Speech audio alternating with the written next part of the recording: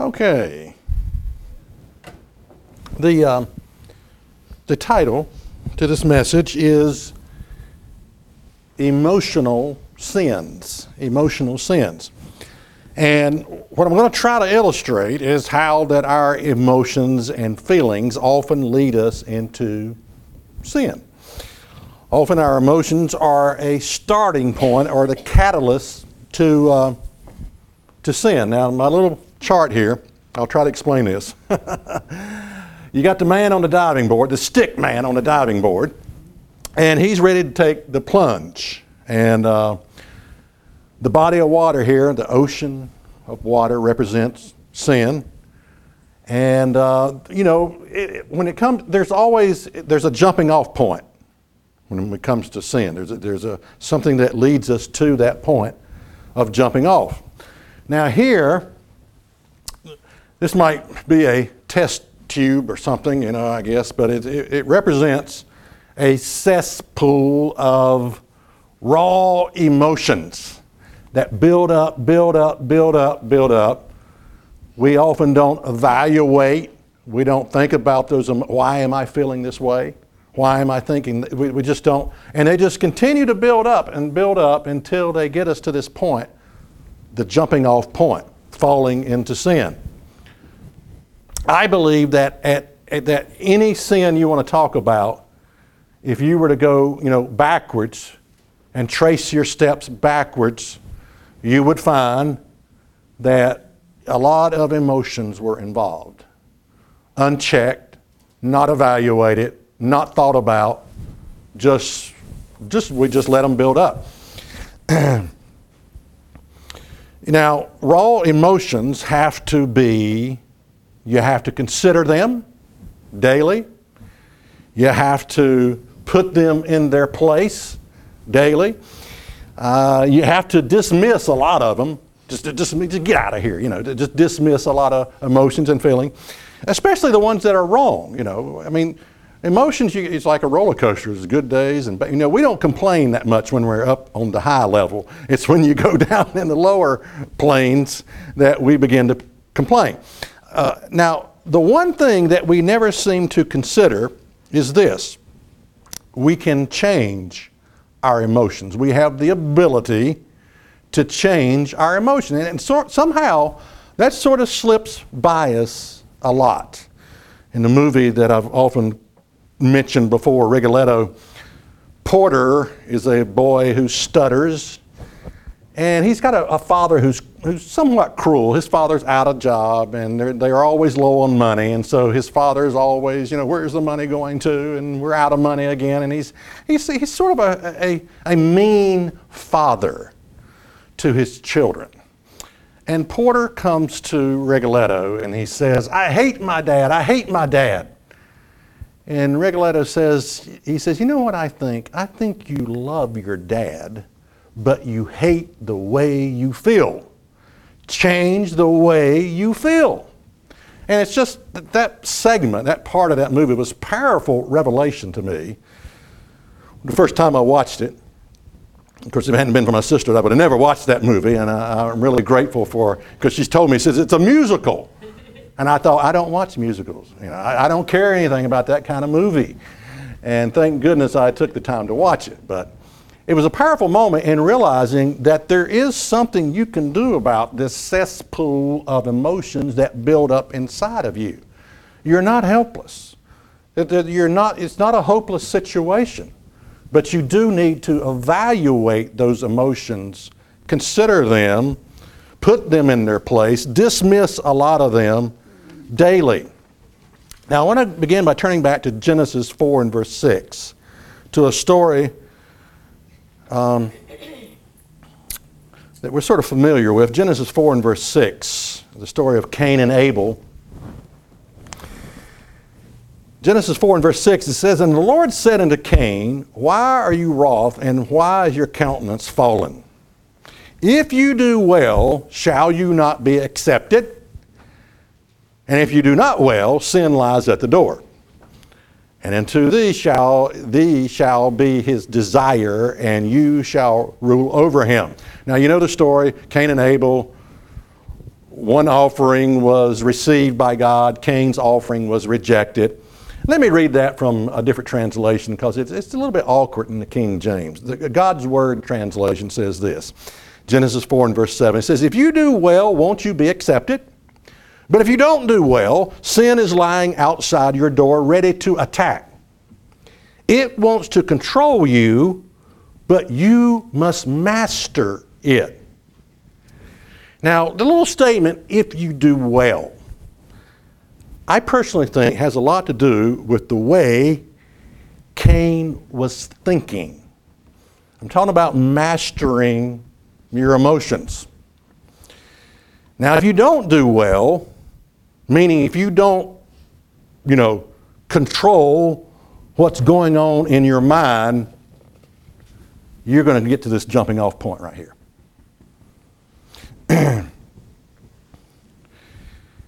So we come to the question, how do we master sin?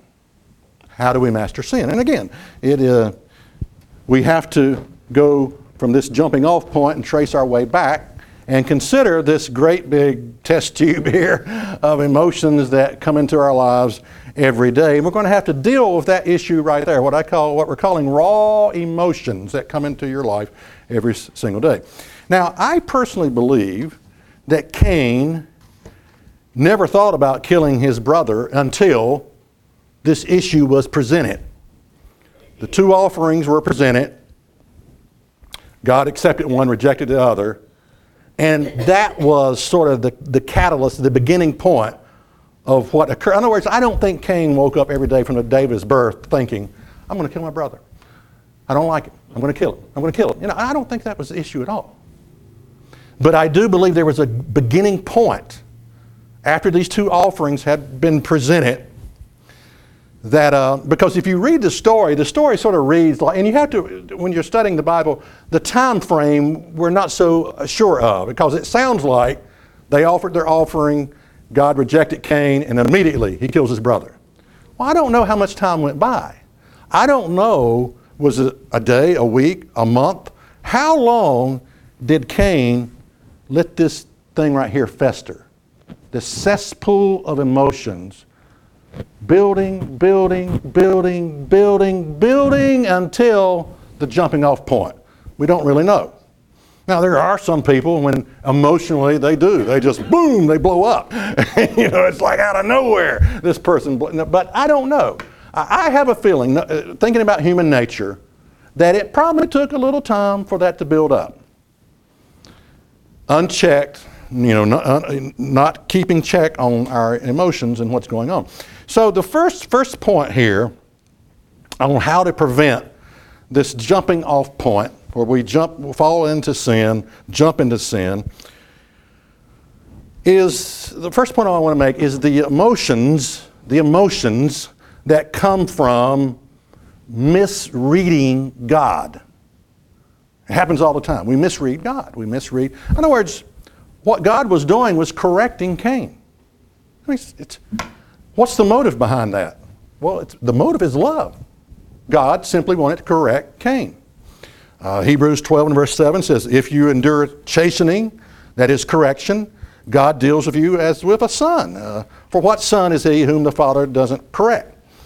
But if you be without correction, wherefore all of us are part of this correction that goes on.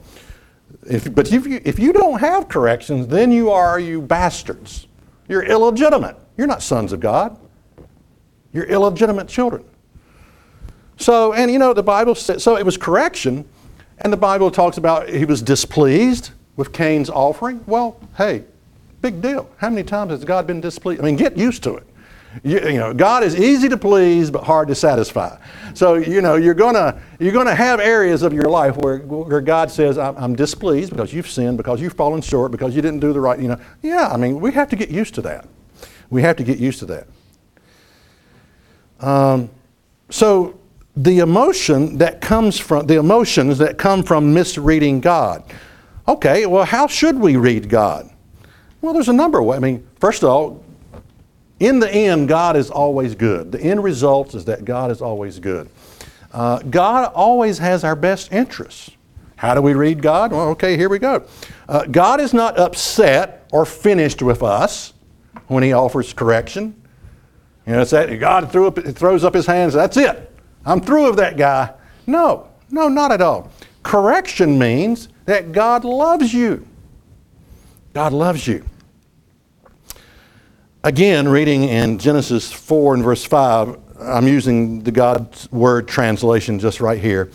He says, but he didn't approve of Cain and his offering, so Cain became very angry and disappointed. Then the Lord asked Cain, why are you angry and why do you look disappointed? Think about that. There's two good ones. Anger, disappointment. Wow. Maybe disappointed in himself, disappointed in God, disappointed in his brother. Who knows? Anger, disappointment, and probably a whole other list of emotions that was working on him. We must continually evaluate how we read God and the emotions that are connected to how we read God, especially when He corrects us. Always be aware of that. Because it can lead, how we read, if you're reading God wrongly, it leads to this jumping off point. Okay, number 2, the emotions that come from guilt and condemnation. Be aware of that. The emotions that come from guilt and condemnation. There's a reason the Bible says there is now no condemnation to those that are in Christ. I believe that God probably knew just what a guilt trip, that can place on people if you're running your life by guilt and condemnation. So there is therefore now no condemnation to them that are in Christ. That's Romans 8 and verse 1, who walk not after the flesh, but after the Spirit. Now there is a condition there. Who walk not after the flesh, but the Spirit. If we are walking after the flesh according to the cesspool of our raw emotions, what's going to happen? I'll tell you what's going to happen. It's going to go right here. You're going to come to your jumping off point where you jump in to sin. So we don't want to do that. And I'll tell you something about, guilt and condemnation. Probably Cain thought like this. I might as well go ahead and jump off. I'm already guilty. That happens all the time with religious people. I've already gone this far. Might as well go ahead and kill my brother. I've already done this. I'm already guilty. I might as well go ahead and jump off. Happens all the time in our struggles. When you have sinned and asked for forgiveness, be aware of that guilt and condemnation that can stay with you. Because it's not from God. If you've sinned, you've gone to your high priest, your Savior, and said, I'm sorry. Be aware of that continuous guilt and condemnation that eats away at you. Because the Bible says there is no condemnation. Once you've been forgiven. So I'm just saying that's not of God. We need to be aware of that. That continuous guilt and condemnation is not from God. It's from another source. I found that you can guilt yourself to death in areas that are not even sin. It's a weird thing. I struggle with this. I do that a lot. I'm part owner of a business. I'm self-employed. And a lot of times I'm driving along and I'm thinking, I'm this close to this little store here. I might as well go in there and pick up something that I need that has absolutely nothing to do with my work. But since I'm that close, I might as well do it. And I think, you shouldn't do that. That's wrong. Ronnie probably wouldn't like it. You're doing something. And I begin to guilt myself. And I'm thinking, goodness gracious, David, who are you answering to here? It's, and I can let that stuff, and I'm telling you, if you allow even stuff that's not sin, if you just allow that guilt, oh, I shouldn't have done that. Oh, that's wrong, that will lead you to that jumping off point. You've got to be aware of that. Because we can guilt ourselves to death in areas that's not even, wrong. Third, the emotions that come from being confused. And that's a big one there. A lot of confusion that goes on. Confusion can build up. Someone said that most people go through their life pretending not to see what they see, not to hear what they hear, and not to feel what they feel. Often we feel certain emotions born out of confusion because we don't get the verification that we need. We think a person is implying something, insinuating something. Well, that person's calling me fat. That person's calling me dumb. I don't like, and we don't get the verification. We just think a lot of this stuff. And it's not really, we build all of these emotions based on confusion and without verification. So how to eliminate confusion out of your life? I'm going to give you a way to eliminate this confusion out of your life. Number one, be alert. Be aware of your, a lot of times we just go out and we get in our car and we're off to work and we're just not alert. We're not aware of our surroundings. We're not aware of people. We're just going through be alert. Be aware. Number two, listen. Listen to people. Listen to what they're saying. Have you ever, now I have tinnitus in one ear, which means hearing loss, and yeah, both of them, okay? And a lot of times, and if someone's mumbling, but you ever someone said something, yeah. I mean, they could be putting a curse on you. Yeah. Right, sir, yeah, right. It's like going to a concert, always as a teenager. The band would be playing and they would say something in the microphone, yeah, and everybody's screaming and raising, and they could be putting a spell on you and they would all be, yeah, that's great. You're not hearing it. But listen. And number three, how to avoid confusion, think about what that person just said. Think about it. I had a friend, Greg Perlman, he used to, if you said something, Greg would do like this. He'd rub his beard. And he wouldn't respond for a while. And you could tell he was thinking about what you just said. A lot of times we've got like diarrhea of the mouth. We're answering something we hadn't even thought about what the person just said. Fourth, repeat back what the person just said to you. And you'll be amazed because people say a lot of stupid things. You mean to tell me what you're telling me is, and if you just repeat it back, you'll get the meaning of it. And it will eliminate a lot of confusion in your life. You won't go around thinking that person was doing this or that or whatever, but you'll have your facts down if you just go through that, be alert, listen, think about what people just said, repeat back what that person just said. Often we get mad at ourselves because we didn't respond the right way. That's another guilt trip, by the way, can build up in here. Well, I should have said that, but the reason you didn't respond the right way is because you're not listening. You're not repeating back what you're not really paying attention. And unhealthy emotions where we beat ourselves up. Builds up in that test tube, and then we can get to that jumping off point. Number four, the emotions that come from living with Murphy's Law. What's Murphy's Law? If anything can go wrong, it will. That's a lot. That stuff builds up big time because, it's very true. Now, in the physical realm, when I'm doing things like building things, I'm building a deck, in my mind, I will go through all the steps and I will go through everything that can go wrong. And my expectations never let me down. And not only that, it's about 20 more things that can go wrong added on to that list. But I plan it so that I can deal with it. I'm redoing my decking boards, tore all the deck boards off, and I thought, goodness gracious, I've got rot and termites in the skeletal frame. So not only am I replacing my decking boards, I've got to get the exterminators out to do termite treatment. I've got to replace some of the skeletal frames, and I didn't plan on any of that. Any of that stuff. So if anything can go wrong, it will. But in the physical realm, this doesn't bother me. I'm used to it.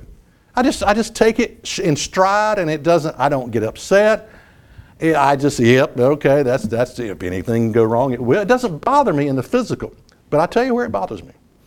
When you're trying to do something for God. Just recently I was up here recording, and I hadn't finished my program. I was still creating my program, and my eSword, I would open it up, it would shut down, open it up, shut down. And I'm thinking, this is crazy. I can't, and I sort of said, God, I'm doing this for you. Why isn't everything running smoothly? Why should it? It doesn't matter if you're doing something in the physical for God. You just got to get used to this. We shouldn't expect everything, if anything can go wrong, it will. And so, we just have to get used to it. There's a lot of bad emotions that can come from living with Murphy's Law. Anything can go wrong, it will. And how you handle that can make all the difference in the world. I remember one guy said that everything that came his way, his attitude was, this is good. This is good. Even the bad things. He would say, this is good. And he would see, he would try to make something, okay, I can deal with this. Number 5, the emotions that come from comparing ourselves with others. Now that can be a big old cesspool of emotions that can lead to that jumping off point. These emotions, well, let's turn to 2 Corinthians 10 and verse 12. 2 Corinthians 10 and verse 12, because it tells us what not to do. 2 Corinthians 10 and verse 12. It says, for we dare not make ourselves of the number or compare ourselves with some that commend themselves, but they, measuring themselves by themselves and comparing themselves among themselves, are not wise. These emotions can often be jealousy, frustration, resentment, hostility, all because we're making the comparison. I like the story, Peter said to Jesus, Peter's looking at John, and he says, Jesus, what shall this man do? and Jesus said, if I will that he tarry till I come. What is that to you? You follow me. You can just read the frustration in Jesus' language there. What is that to you? You're concerned about it. Don't you worry about that. You just worry about you following me. When you are faced with a challenge in life, just be yourself. Did you know that's what people are really attracted to anyway? Is you. So just be yourself. The Pharisee stood and prayed and thus with himself and said, God, I thank you that I'm not as other men are, extortioners, unjust, or all this, or even as this publican over here. So he's comparing himself. And you have the comparison that complements self, like the Pharisee did. I'm thankful I'm not like that. But then there's a comparison where often we compliment others and we say, well, that person's so much better than me. I'm not like that. And he can do it so much. I think either way is probably wrong. When you start making those comparisons, it's nothing wrong with realizing someone's gift or whatever, but often we look at ourselves and we lift up this other person way up, and I think those comparisons either way isn't right. E.E. Cummings said this. I like this quote. It's one of my favorite, but I have many favorite quotes. But he said, to be nobody but yourself in a world which is doing its best night and day to make you like everybody else means to fight the greatest battle there is to fight and never stop fighting. All right, number 6, the emotions that come from faithless living without faith. Luke 17 and verse 6. I like this little story. Jesus said to his disciples, if you had faith, as a grain of mustard seed, you might say unto the sycamore tree, be you plucked up by the roots and be planted in the sea, and it shall obey you. And that's powerful. Man, if you had faith, you could just say, be cast into this tree, be cast into the sea. Now, I'm going to read something here, and I got some little handouts that I want you to take home. It's this statement that I'm about to read. Although I did leave one word out of it, but fill in the word for yourself. But I want you to take it home because it's one of those sort of mind benders that in your private life, it has to do with why we choose to think negatively. But it's powerful. You need to take it home and think about it. All right, here it is. Listen closely, or you'll miss something. If you have a choice to think a thought that may or not be true, it may or may not be, that's what I left out, yeah. That may or may not be true, but thinking that thought will keep you from where you want to go, versus thinking a thought that may or may not be true, but thinking that thought will at least give you a chance to get to where you want to be, why do we continue to take the first choice? In other words, why do we continue choosing a negative thought that may or may not be true, but will keep you from being where you want to be? Why would a person do that? You know, if I think these thoughts, it's not going to get me where I want to be. Why do we choose those negative thoughts? You can study that for yourself with the little handout there, but I just thought it was a powerful concept of why, faithless living, why would we choose to think negatively thoughts that's not even going to get us to where we really want to be? What is it about us that clings to that? Versus thinking a positive thought that may or may not be true, but will get you to where you want to be. It's really a choice, It's really a choice between the two. Proverbs 25 and verse 28 to conclude here. Proverbs 25 and verse 28. I want you to think about this verse. He that has no rule over his own spirit is like a city that is broken down and without walls. When I think about, how could a person become possessed? The world has its view, don't be playing with the Ouija boards, don't watch Harry Potter and all that stuff, that's maybe one thing. But to me, this pictures a city with the walls ripped down and you become vulnerable because you're not ruling your spirit. You're not ruling your emotions. And in other words, your emotions are unchecked emotions that are not daily evaluated. The greatest challenge we have is to rule your emotions daily. I want you to picture yourself as going into battle every single day. And the battle is to control your emotions, to evaluate your emotions. Why am I thinking this? And do I have to feel this? Do I have to think this? Change the way you feel. Change the way you feel. So I come back to this little story of Cain and Abel.